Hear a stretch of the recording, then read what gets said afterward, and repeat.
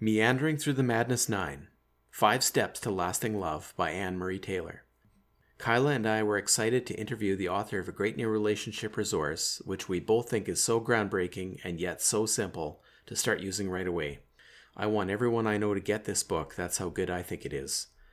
It could change lives. Let me read you the description off of Amazon. Discover the surprising, underlying reasons for most relationship breakdown and what you can do to protect yours, including the 3 small, everyday acts that can make all the difference. Are you in a long-term relationship and struggling to make it work? Feeling worn down by life and exhausted by conflict? Do you yearn for more love, joy, and passion in your life? To come home to friendship and laughter? There are hundreds of relationship books out there, and many are very wordy with a mix of random tips or complicated exercises to work on as a couple. But what if your partner is too busy or doesn't want to do them? And what if you are too busy yourself? Who has the time for this stuff? What then? I'm here to tell you that busy people can have great relationships and fulfilling sex lives too. And now, on to the interview.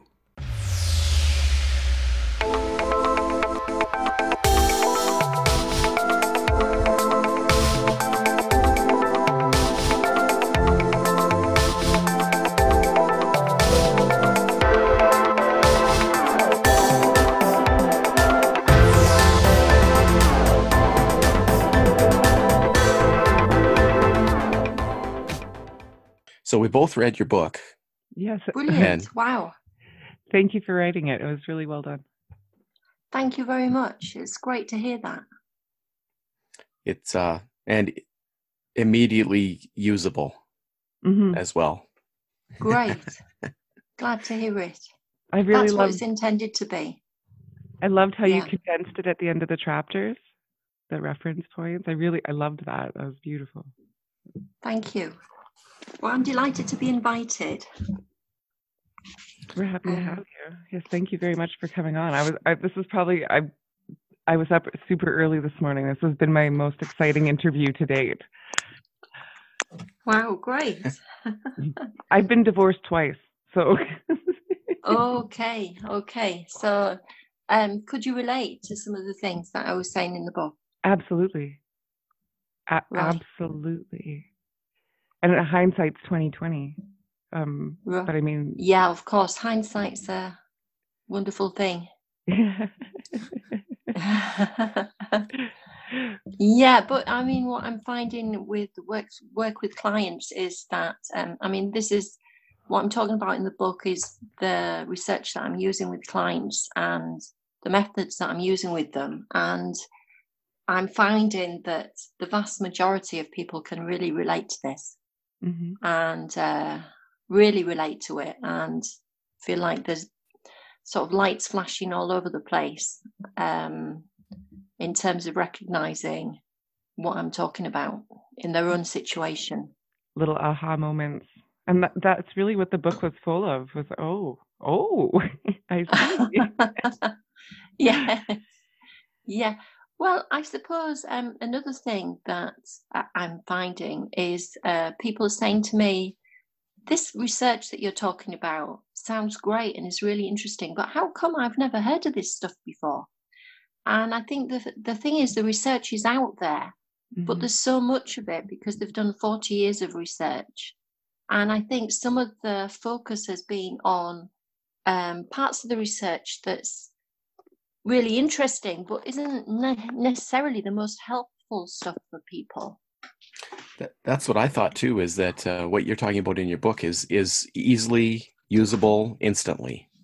And yes. it's not just fluff. Theoretical. Maybe before we get any farther, could you introduce yourself and your work?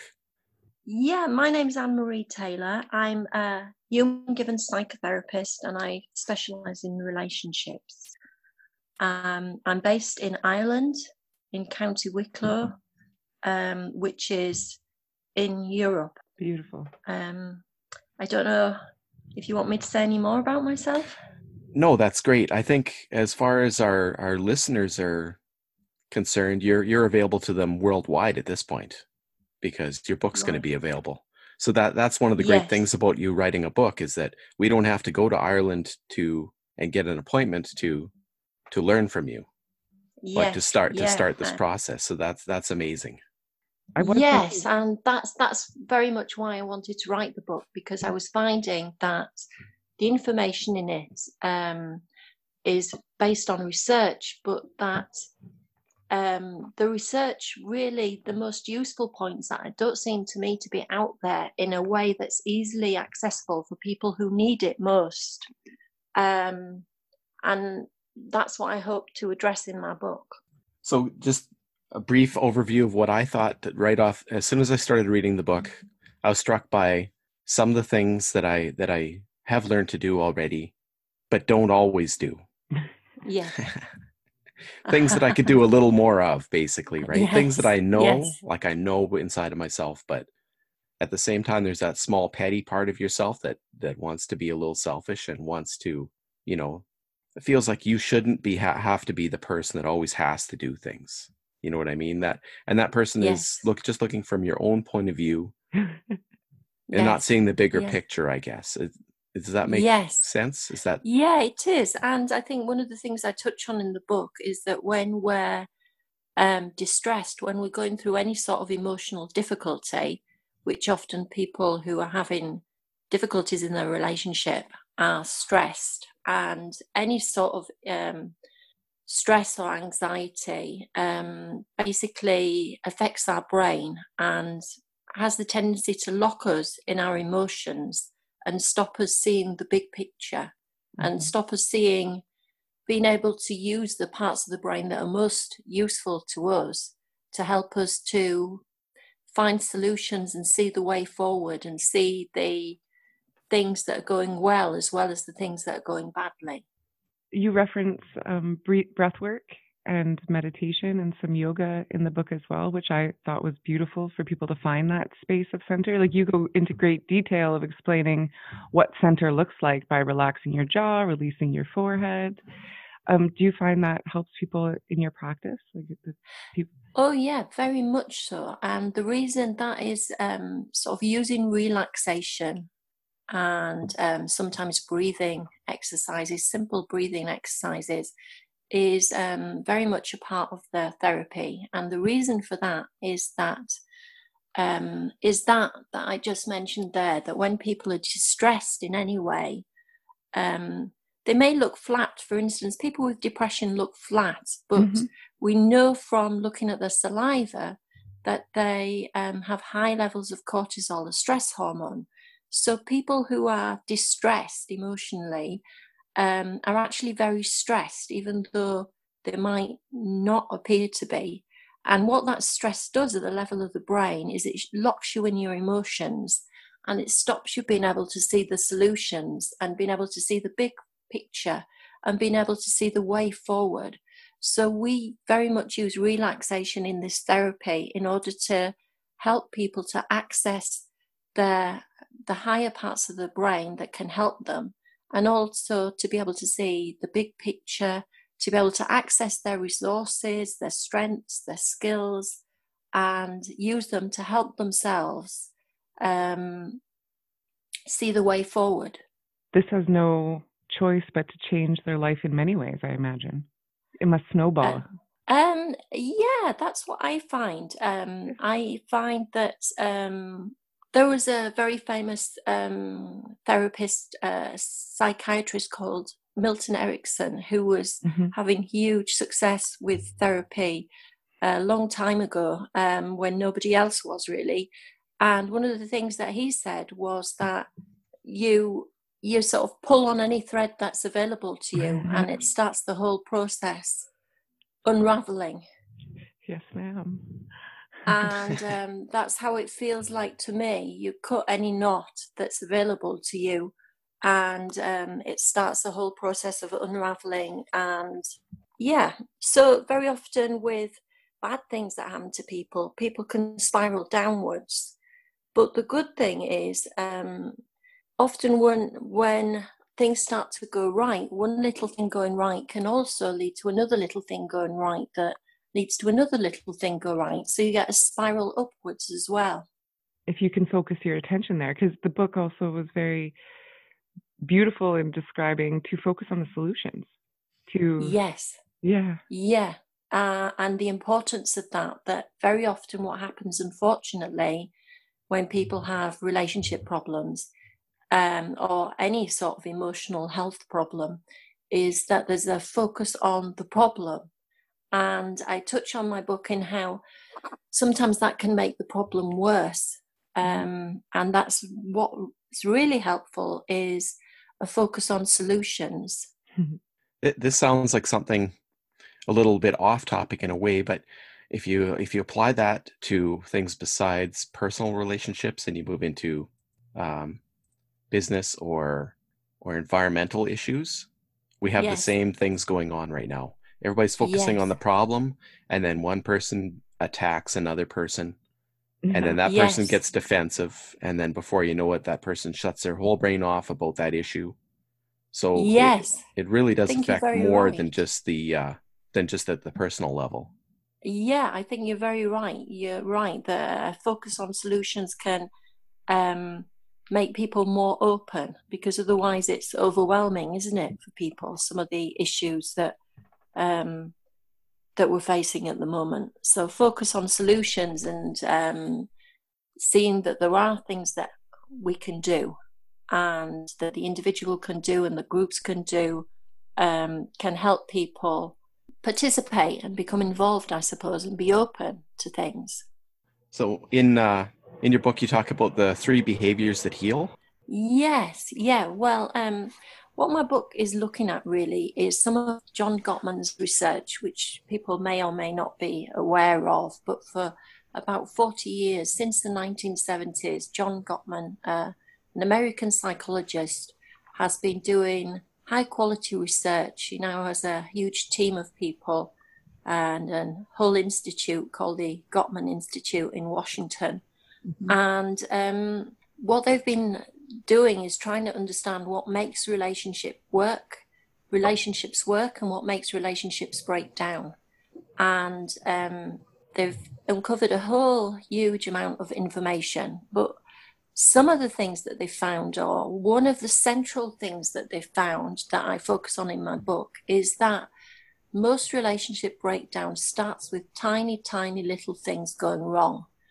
And I call these things the 3 behaviors that heal. So the first behavior that heals, I describe as attention, but particularly listening, and listening to your partner talk about whatever they want to talk about, in small bursts, not necessarily for half an hour or an hour, but allowing opportunities regularly, ideally at least 5 or 10 minutes a day, for your partner to talk about whatever they want to talk about, and not necessarily problems, also things that they're excited about, things they're interested in. And what they found was that in every relationship, the conversations tend to be about trivial things, and it looks as if nothing is really happening. So they found that people would talk about the radiators,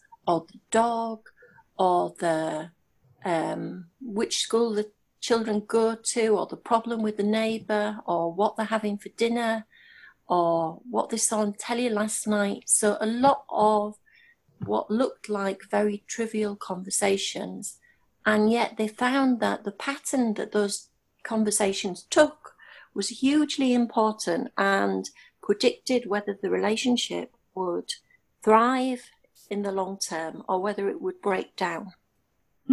So those little conversations were as crucial as that. Shall I explain a bit more about this? Yeah, this is fascinating. Yes. Yeah. So what they found was they looked for patterns in these little conversations to try and understand what was going on. And they found that one person would try and connect with the other, and they would call that a bid for connection. So a bid for connection might be, would you like a cup of tea? Or might be, what are we having for dinner tonight? So it could be anything. Did I tell you your mother phoned? It could be anything. It could be a touch or a smile, but it's an attempt to connect with the other person. So they called it a bid for connection. And they found that the person on the receiving end of that bid could respond in one of three ways. So the first way would be, so say the question was, would you like a cup of tea? The first way would be, no, thank you. So although they said no, thank you, they connected, they responded appropriately to the question. So that would be counted as a positive. So call that turning towards. And that was any sort of positive connection, successful connection. The next way of responding would be, so again, the same question, would you like a cup of tea? And the response might be nothing at all. The person might be on the phone, they might be on the computer, they might be watching the telly. So there would be no response at all. Another form of that, they would call that turning away. Another form of that would be, would you like a cup of tea? Did I tell you your sister rang? So like a complete mismatch of communication. And so that would be turning away, they called that. They called this form of response turning against. So a response where the person is saying something along the lines of, you think that'll be all right, do you? Or you know where you can stick that. Something that is negative and hostile and or critical. That was the third type of response that people would give. And surprisingly to me at first, the form of response that was most damaging was actually turning away, which was where there was no connection at all, no appropriate connection at all, where the person didn't answer or where they answered with something entirely unrelated to what they'd been asked. And they found that was actually the most damaging form of response. I think everybody can probably relate to either having had that done to them or being the person doing that behavior. Yes. It seems to be a learned thing as well, right? Like that might be something that you witnessed your parents doing, or it's just hard to take personal responsibility for these little choices in a way. Yeah, and I think the thing that doesn't help is that nobody knows that this stuff is important. And that's why I decided to write this book, because I found that that behavior there seems to underlie the most common pattern of relationship breakdown, which is where conflict gets worse and worse. And it seems that is ultimately caused, in most cases, by this pattern where there is a lot of turning against and turning away in daily interactions. And what that leads to is the partner on the receiving end of that withdrawing from the relationship and withdrawing to a space where they feel hurt, where they feel unloved, where they feel uncared for. And from that space, they then start looking at the partner in a very critical way and just seeing the things that their partner does wrong, the things that they don't do. And the partner may be completely oblivious to that they're actually doing anything wrong. They may feel like they're doing a wonderful job. They may feel like, I'm great with the kids, I'm earning lots of money, I'm providing us with a brilliant lifestyle. They might feel like I'm great with the house, I'm really good at cooking and keeping the house clean. I'm doing a great job as a partner. And yet if they're not getting these little daily behaviors right, the research clearly shows that it basically predicts relationship breakdown over time. It leads to a cascade of negative behavior. Snowball. And escalating conflict. Sorry. No, I was curious if you've noticed in your practice, with the rise of Facebook and Twitter and Snapchat, with the phones, have you noticed that becoming a bigger issue between the couples that you service? That is certainly a big issue at the moment. It's a huge issue. Yeah, definitely. I hear time and time again, the phone, particularly the phones, I think, are a problem, are interfering with people giving enough attention to each other. And I suspect with people giving enough attention to their children as well. And this is definitely a huge thing. And one of the things that I often recommending people to do is to look at their relationship with their phone and to think about maybe putting the phone away in the evening and turning off notifications at certain points and having rules around when the phone is used and not used and things like that, and looking at how they can bring more, create space in their lives to give each other more attention. And connection. Sorry? And connection. Yeah. Like genuine connection between each other instead of the phone. Yeah. Yeah, and that's what it's about, really. But I suppose the building block of genuine connection is attention and also affection. Those are the building blocks that is based on, genuine connection. I love how the material takes a back seat in this. That when you break it down so beautifully simple in your book, that it comes down to connection and attention. It has nothing to do with what you have or what you're giving, you know? Yes, yeah. It seems very much to come down to particularly attention and affection.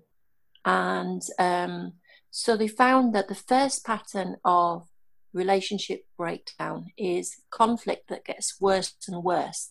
So all relationships have conflict. But in relationships that are working well, the conflict tends to fizzle out quite quickly. Whereas when a relationship is in the process of breakdown, very often there's mounting conflict and rows get worse and worse. And that seems to be largely caused by not enough attention given to the partner, not enough listening, particularly listening to the partner talk about whatever they want to talk about. And the second form of relationship conflict, of relationship breakdown, the second most common pattern is where people drift apart, where they become strangers to each other. And they essentially found that what causes that pattern is people forgetting to be affectionate to each other. Little gestures of affection are what seems to keep emotional connection alive. And unfortunately, what happens in some relationships over time is that people get out of the habit of these small gestures of affection, these squeezes of the hand, kisses of the forehead, little hugs.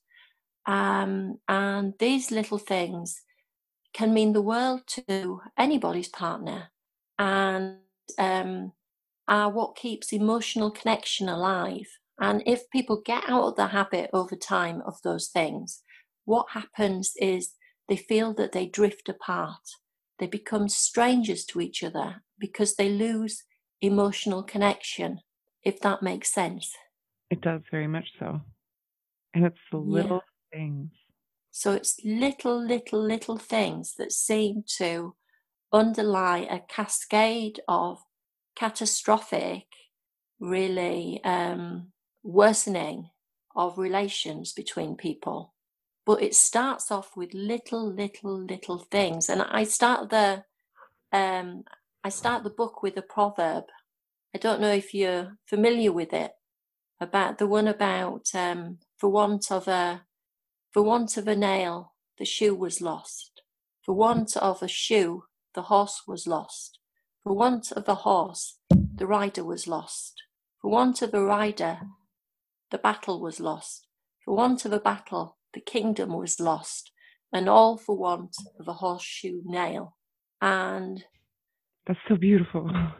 And it just feels to me that it encapsulates what they essentially found about relationships, which is that it's tiny things that get neglected and that cause cracks in the whole foundation of the relationship, essentially.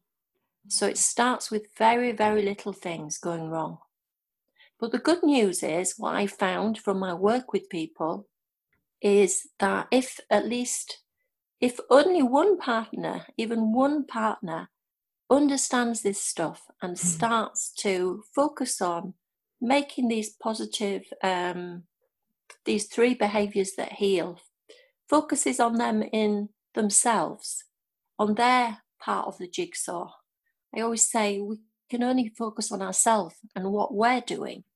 And I found that if somebody can do that and keep it up, and it doesn't always go down well at first, particularly if the relationship is in a very toxic place, but if they can keep it up and keep doing these little behaviors that the research shows are all important, I found that people can turn around, even sometimes turn around relationships that are in a very, very bad place indeed.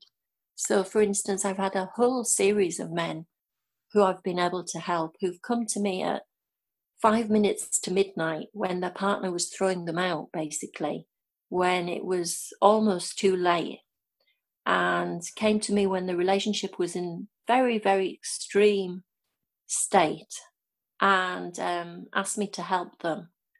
And surprisingly, because of the extreme state of those relationships, I have very often been able to help people to turn it round by starting with focusing on these little things and bringing those back, and focusing on solutions, focusing on the things that they used to do, that they used to enjoy doing together, and bringing those back into their relationship. I love that. And we live in a province in Canada where the divorce rate is 52%. Oh, goodness me. Yeah. Goodness me. Yes. It's almost a society of bigger and better.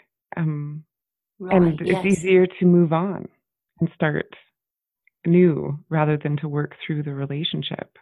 And I was going to ask you at the beginning of this, there's this idealism that you make a list of your perfect partner, and you don't settle until you find this perfect partner that matches all these check marks on a list. And I'm not a psychotherapist, so I'm curious to ask, how do you feel about that statement? Do you see this trend growing as well, or what do you see? Yeah, I certainly see. Yeah, that can leave people very unhappy, because in reality, there aren't any perfect people out there. There aren't any perfect people. That's what I think. I come from this to this very much of the view that none of us is perfect, and that I'm certainly not perfect, and I've never met a perfect person, and I'm not sure that that even exists. And everybody brings their faults and their baggage into a relationship, and what the Gottmans found in their research is you don't have to be a perfect person. You don't have to be this super stable, super together person. But you do have to find someone who fits with you, who's a good match for you. But that doesn't mean they're going to be perfect, or they're going to be a perfect match, or they won't have their problems and their issues, because all of us do. That's very much my view. Thank you very much. That's helpful stuff. You're welcome. You're welcome.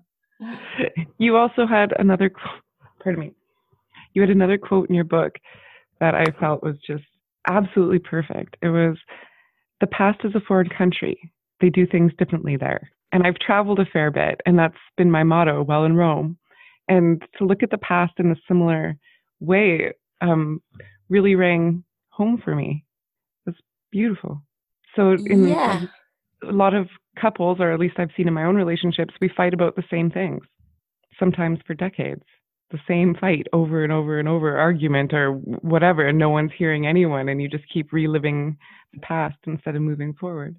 Yes. And so some of the things that I look at in the relationship is how you complain about something.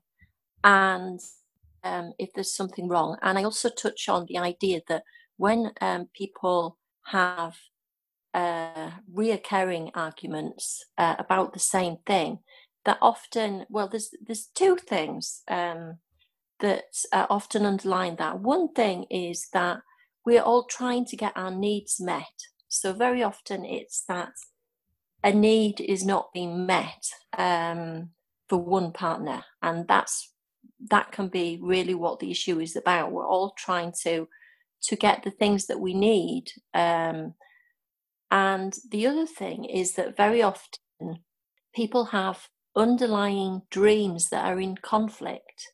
So, for instance, one person's dream might be to raise their child in a very secular way, without religion, if they've had a bad experience of religion. And the partners might have had a very good experience of religion, and they might want the child to be raised in a very different John Gottman would call an unsolvable problem. That doesn't mean, so he says couples have solvable problems and they have unsolvable problems, but an unsolvable problem doesn't necessarily mean you need to split up.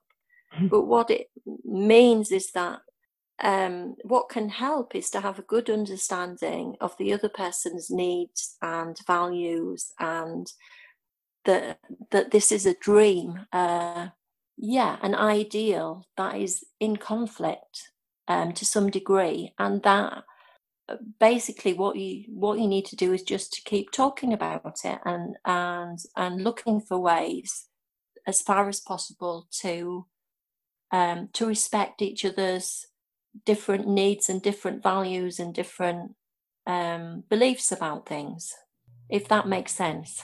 It does. Yeah, that does make a lot of sense. Yeah, so basically what he's saying is that some couples have issues that are essentially unsolvable, and they just have to live with them, and it doesn't necessarily mean that you have to split up. Another thing that he says is that whoever you marry or live with or form a relationship with is going to be bringing some baggage to the table, and it's just not, he's now done 40 years of research on thousands and thousands of couples at all stages of their relationship, married couples, heterosexual couples, newlyweds, people who've been together for 20 years, 30 years. They will have issues, they will have baggage, there will be areas of conflict. All relationships have these things.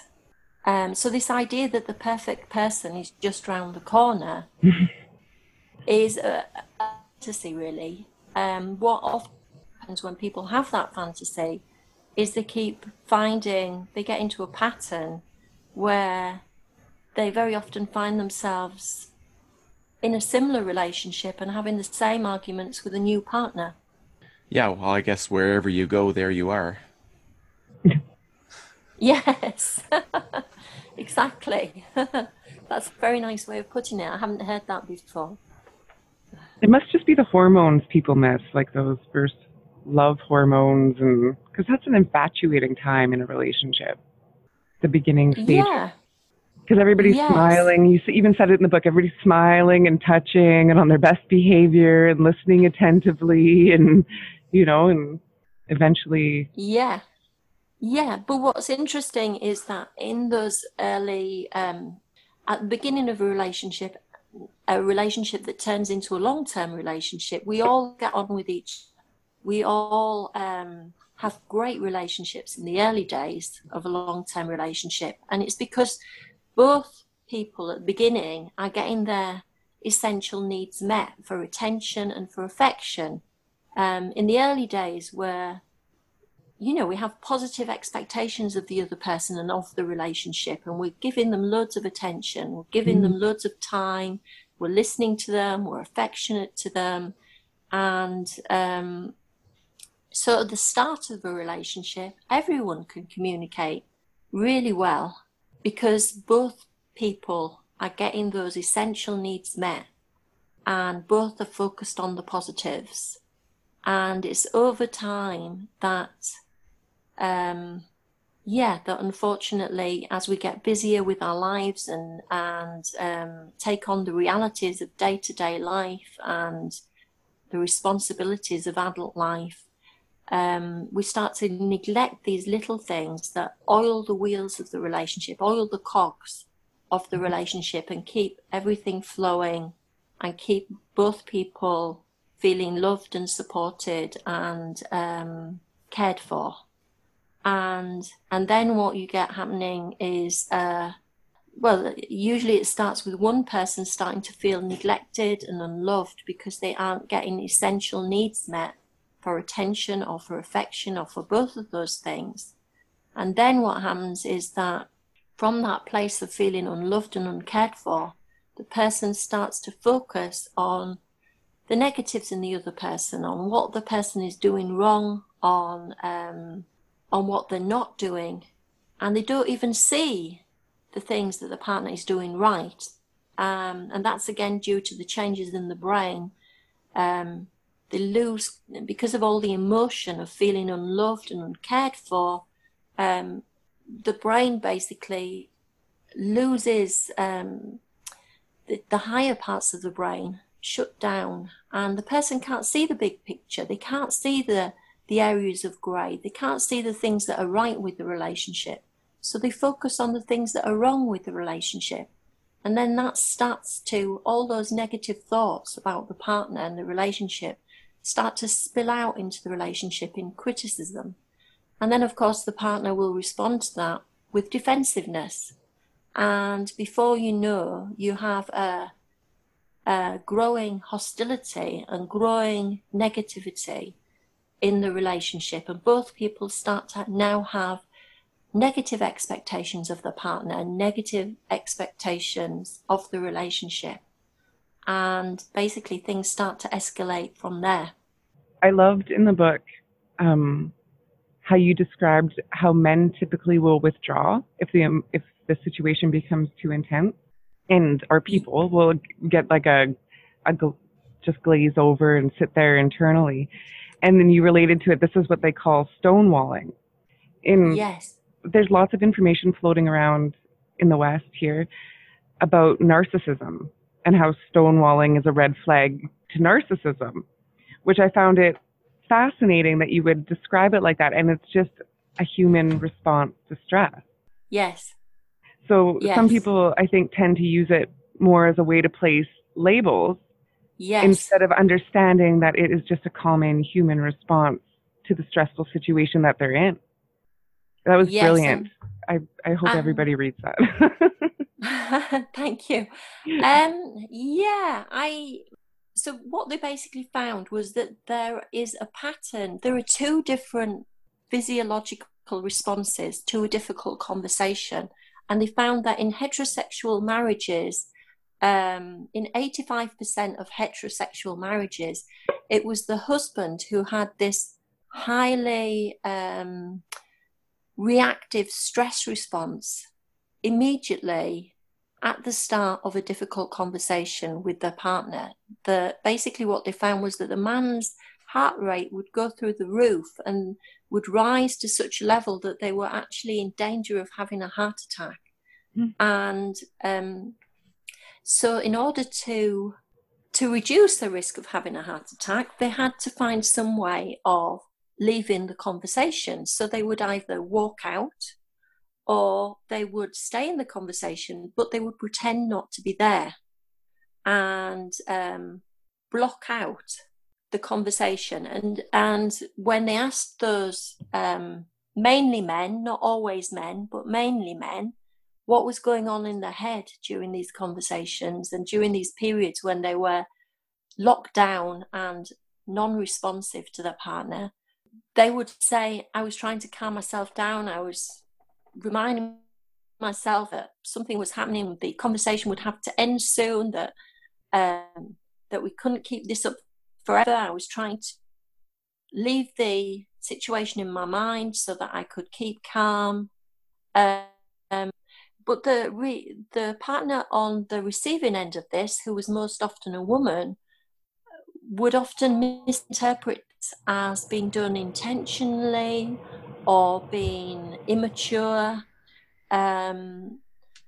So it was causing a lot of misunderstanding, it is causing a lot of misunderstandings. And one of the points that I make in the book is that, unfortunately, a common pattern at the moment that I see a lot of is when people look for help on the internet or with their relationship, very often what they find is advice that they should communicate more.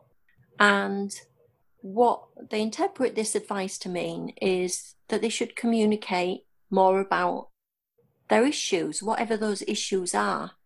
And because of this difference in physiological response, what this commonly leads to is a woman trying repeatedly to talk to her partner about difficulties in the relationship, and the man having this physiological response where he's in great distress, physiological distress, from the beginning of the conversation.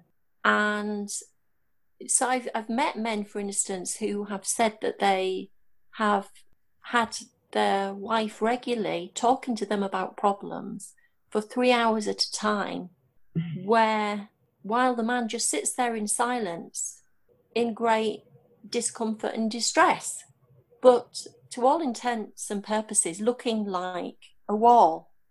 Mm-hmm. And not surprisingly, what then happens is that that partner who's distressed then very often starts avoiding all contact with the partner. So they start spending time in the shed, spending more time in the office, spending more time out with friends at the pub, working late. And of course, because what's probably really going on is a lack of attention and affection. So this is disastrous for the relationship and just really makes things much worse. As you're speaking, I'm like, I've lived that. I'm sure lots of people have, to be honest. Yeah, I'm sure it's a very, very common thing, because pretty much everybody I describe this to says, hang on a minute, I've experienced this. I have too. Just to throw one more variable in there, a few times when we were having troubles with one of our sons, and we would be having a little family discussion between myself, my wife, and that son.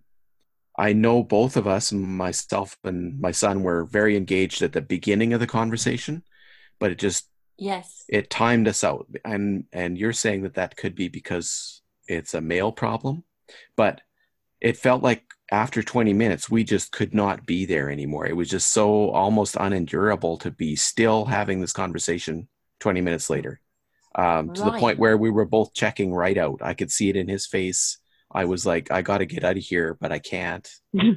And nothing is making any impact after that point. That first 20 minutes was key. And then after that, it's just going right over our heads because we just couldn't deal with it. Yeah. Interesting. I'm just sitting here thinking about all the poor men that I've stressed right out. They're sitting there on the verge of a heart attack and I'm still talking.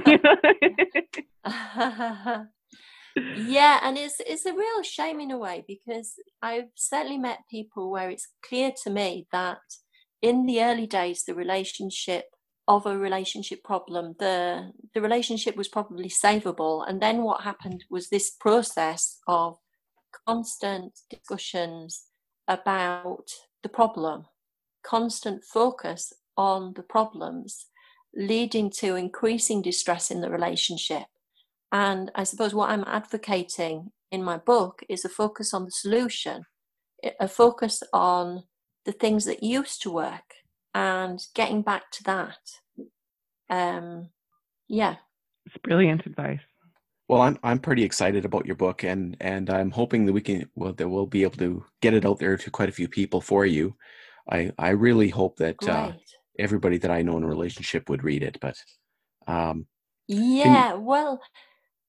tell us I feel that this is knowledge that everybody should have, and that's why it felt very important to me to write this book, because I felt like everybody should know this stuff. This is fundamental stuff about relationships that we should all know. They should almost be teaching it in the schools. And yet at the moment, nobody seems to know it.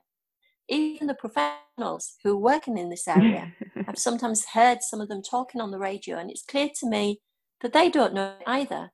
And I think it's just because there's so much research out there of differing quality, and even the research that's of the best quality, like the Gottman's research, there's so much of it that people can get lost in, but aren't as useful as having a good understanding of the basics and of the process of relationship breakdown. I learned a lot through this interview, even as a mother, because as we were talking about the connection time, and there's been lots of times that one of my kids come into the office and I'm in just right in my work and kind of shoo them off a little bit. So to see that bid for connection and and I suppose we all do that at times, but the important thing is to recognize that children also, in all our relationships, people have a need for attention and for relationships, and with children, those things are absolutely crucial to them. It's really about making sure that they have that time. Mm-hmm. And I really see a lack of this, as being one of the drivers of the increasing emotional stress in young people that seems to be a feature in the Western world at the moment, huge increases in emotional distress. And I think actually we've been looking at the wrong people. We've been looking at the effect of social media on children having phones themselves. But I think what we should be looking at is the effect on the parents' interaction with the children of all this non-stop media. And the children need more attention and they need more affection than most of us are providing at the moment, very often. And it's a new thing.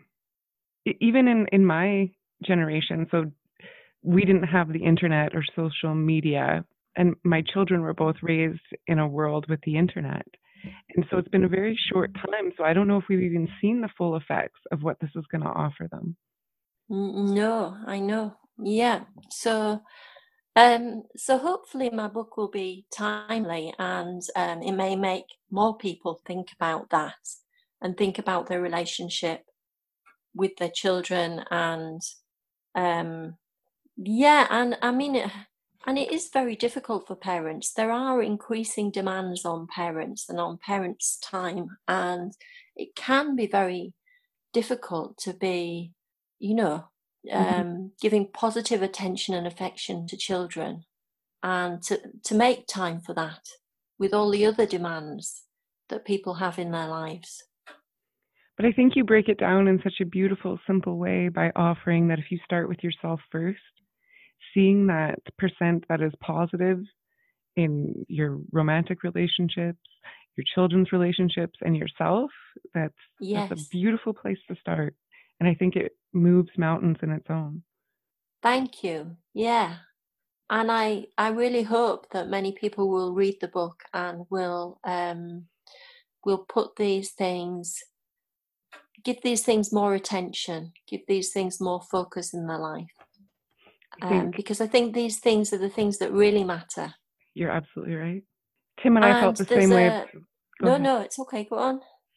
Tim and I felt the same way about our book. It was more exciting to see people put it into practice than it was to sell them. It was more the feedback of, we're meditating, we're on day 57 and we're feeling great. So it really was the gift of giving. And I really do feel that behind your work. So thank you. Thank you. So I was just going to make the point that at the beginning of the book, another thing it says is that there was a huge, long study that's still ongoing, that's been going on for 75 years, looking at what predicts happiness and what really makes people happy. And at the moment, what they're finding is the number one thing is the quality of our personal relationships. is the biggest predictor of happiness. Yeah, which may be surprising to some people. It wasn't really that surprising to me. So that means that you're working in the field that directly can help people achieve what's going to make them the most happy. Hopefully, yes. Yes.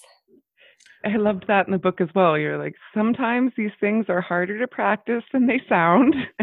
I believe it was at the end of the book when you were relating to your own relationship and how you'd come across some things that you didn't even know or realize that you had been doing, and that it was a practice to put them into place, how you continually had to put effort into it.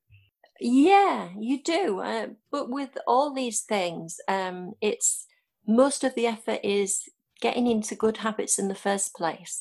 When we're in bad habits, it takes a lot of effort and a lot of energy to change those bad habits.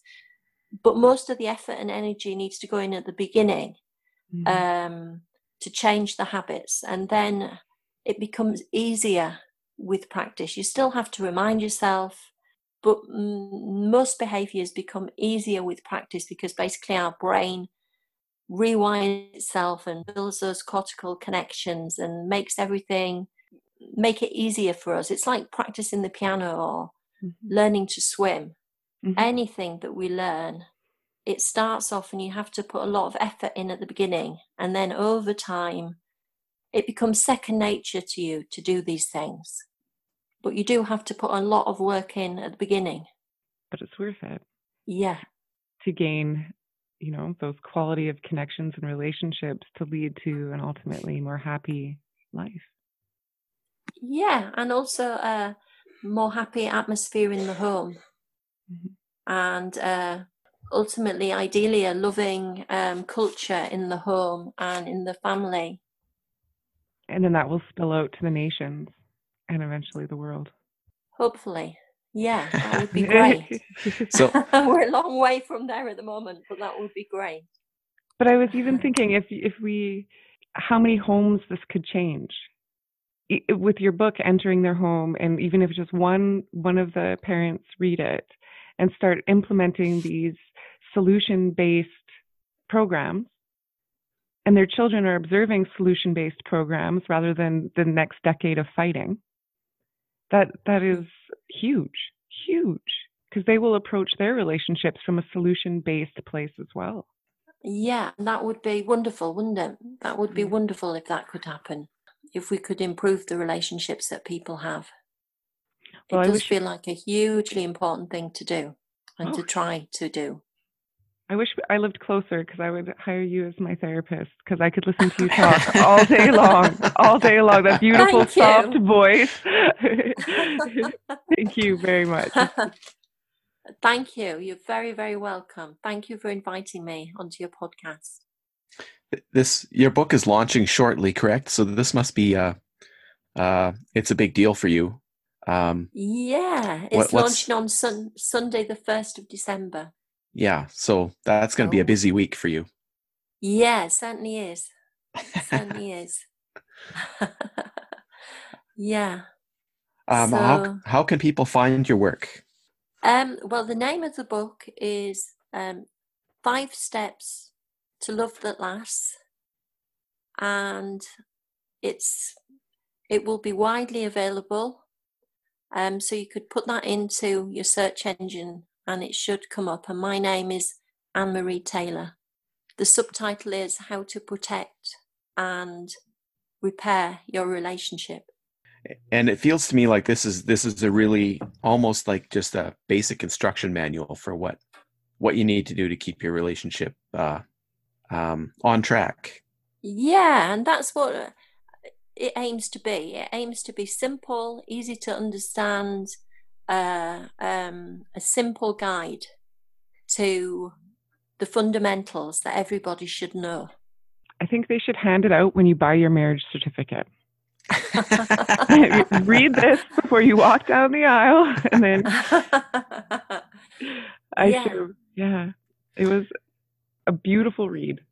Thank you very much, and I certainly hope that this helps to disseminate this knowledge, because I do really believe that it could really help a lot of people if we could get that message out there about how important this little stuff is.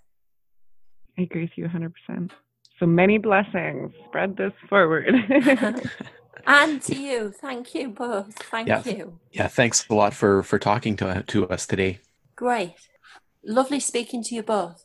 Yes, you too, and all the very best, Anne-Marie. It was an absolute pleasure. Thank you so much for your work. It definitely changed some perceptions that I had. So you changed my life. There you go. It's not even out yet. Yeah. Don't worry. We will be sharing this. Absolutely. As much as we possibly can. Because Brilliant. I really feel that this is an important for everybody to know about. Yeah. And written very well. So from a beautiful Thank heart. you very It's much. Honor and a Thank privilege. you. Thank you. Thank you. Thank you. Okay, well, you guys have a wonderful rest of your day. Yes, you too. And you. And you. Okay. Bye for now. Okay. Bye-bye. Bye. Bye-bye.